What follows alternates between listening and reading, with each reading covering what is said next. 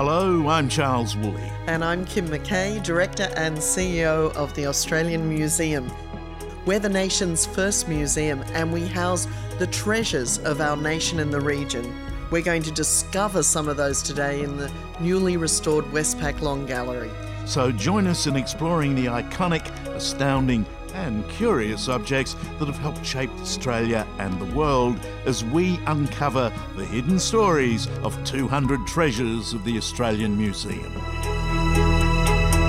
Kim, I've been to the Antarctic, have you? I have, Charlie. I've very fortunately visited Commonwealth Bay, the home of Mawson's huts. Windiest place on earth, they say. I've never seen the hut. I've been to one of our Antarctic bases and had a great time. It's a fabulous place, isn't it? To walk away by yourself on the snow until you can't see any people or anything and be alone in the loneliest place in the world gives you the feeling that Mawson must have had. I liken it to being on another planet, as close an understanding to that as you could get. Antarctica is magical, but it really gives you that sense of a different world. And as we know from looking at the display of Mawson and his equipment, we know that in fact it was almost more dangerous than another planet. I think Mars will be easier to colonise than Mawson and his friends and surviving on the ice. Well, certainly in the early 1900s, during this incredible age of exploration in Antarctica, Mawson's equipment, compared to that which we might go to Mars with today, would have been on the same level in terms of technology. So the challenges that our early explorers in that golden age of exploration faced in Antarctica was certainly probably similar to the challenges that we face in space exploration. I'm looking at Mawson's sledge, and it's a fairly, I suppose it's robust. It's plenty of steel and rope and welds holding it together. But it's pretty basic, isn't it? It is. It's not a moonmobile, is it? No, but it was effective. These sledges, of course, carried their entire supplies and had to move over a lot of crevasses in the ice and had to be sturdy, and they worked. So, in fact, Mawson had over 30 of these, I think something like 36 on that original expedition. And he was a very good fundraiser, you know. He was one of the first explorers to understand sponsorship, just like Sir Ernest Shackleton had. What's the name of this gallery?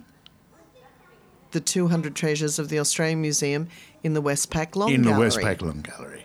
Yeah, you learned a lesson from Mawson. I did take a leaf out of Mawson's book, I can tell you.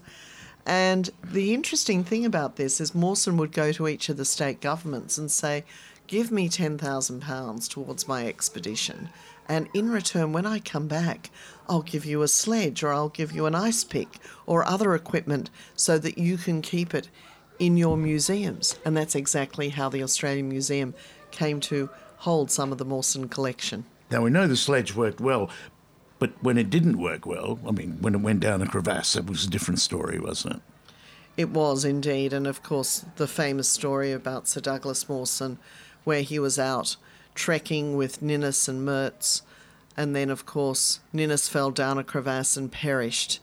And then the claim that Mertz was, in fact, victim to Sir Douglas Mawson's survival. Well, needs must out there in the ice. There's nothing else to eat. Eat your colleague. Well, there is that story, but of course in more recent times, the explorer and expeditioner Tim Jarvis, who actually is the Australian Museum's adventurer in residence. He's our own Tim Jarvis. Our own Tim Jarvis, from South Australia too now. So Tim set out to prove that Mawson didn't eat Mertz, and he indeed managed to demonstrate that in his expedition in a television documentary. Yeah, I think it's interesting. Mawson goes back to the rather stuffy and sedate society of the city of Adelaide, and people must look at him, cocktail parties, and say, that's Mawson, he might have eaten Mertz, my dear chap.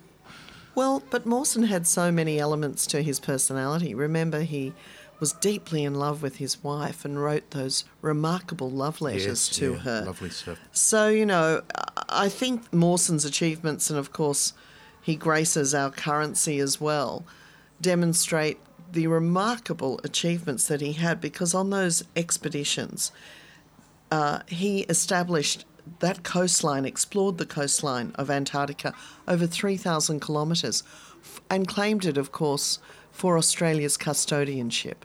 And he asserted that. So he was an extraordinary man. When he returned to Adelaide, of course, he had a lot of students at the university, and he turned many of them, like the famous Reg Spriggs, into some of South Australia's leading environmentalists. Oh, I think he inspired an entire generation. You know, so some of the specimens they brought back from Antarctica on those voyages were just extraordinary, you know, for study. As part of the collection we have, we've even got a meteorite found in Adeliland, which is just remarkable to be able to study. How the hell in all that ice and snow do you find a meteorite? With difficulty, Charlie.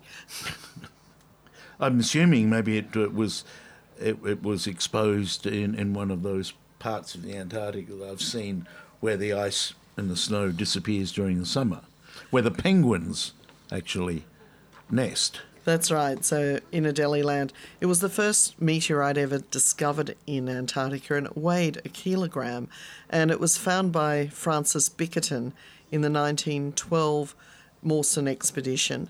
Bickerton was a leader of a sledge team mapping areas west of the party's main base, while Mawson was leading a separate eastern team. Mawson, of course, was a geologist himself and examining accessible rock formation of Wilkes Land, which was a key feature of the expedition. So obviously this had emerged. Of course, in this part of the world, there are katabatic winds, those extraordinary winds that just slide down the edge of mountains. At speeds of... Oh, well over 100 kilometres an hour. I mean, just extraordinary winds. I've experienced one of those. They just knock you over. And that's how the meteorites are then exposed on the surface. Right. When Mawson gets back to the ship's gone. He's had a hell of a time. He's lost 2 members of the party. He goes back and the bloody boat has sailed. He can see it on the horizon. Hey, wait for me! You know, it must have been very distressing, but of course some other compatriots had waited there, who had agreed to winter over, and so they managed to survive. When you go into Mawson's huts, you realise that they were very well set up. You know, there was a photographic studio in there for Hurley. There was all sorts of equipment stored in the huts. There was an office, even a desk where Mawson would sit and write. It was quite an extraordinarily sophisticated setup, but I wouldn't want to winter over there. No, and how philosophical do you have to be to say, oh, well, we'll just have to wait another year, old chap. Not much else you can do, and this is why Antarctica is Antarctica, of course, They today. had plenty to eat, though, didn't they? They did. They had made sure that they were well equipped when they actually set off on the expedition itself. But, of course, many men became ill by eating the liver of the dogs that was contaminated. That's right, some kind of vitamin poisoning. That's right, Yeah. yep. And, of course, the penguins didn't agree with their stomachs either. No, that's right. So it was vitamin A toxicity from the liver of the sledge dogs. And, of course, the penguins, especially the king penguins that they were eating, because, you know, they were quite meaty, Yes. also did contribute to poisoning. But a bit of seal was all right. Seal was fine. From 18 million treasures in the Australian Museum, we've selected just 200 for you to consider. But even exploring this distillation is going to take us on a long and exciting adventure. I hope you will join Australian Museum Director Kim Mackay and myself as we continue our extraordinary odyssey through the collections of the Australian Museum. And of course, you can see it for yourself in the Westpac Long Gallery at the Australian Museum in Sydney. I'm Charles Woolley. And I'm Kim Mackay. We'll see you next time.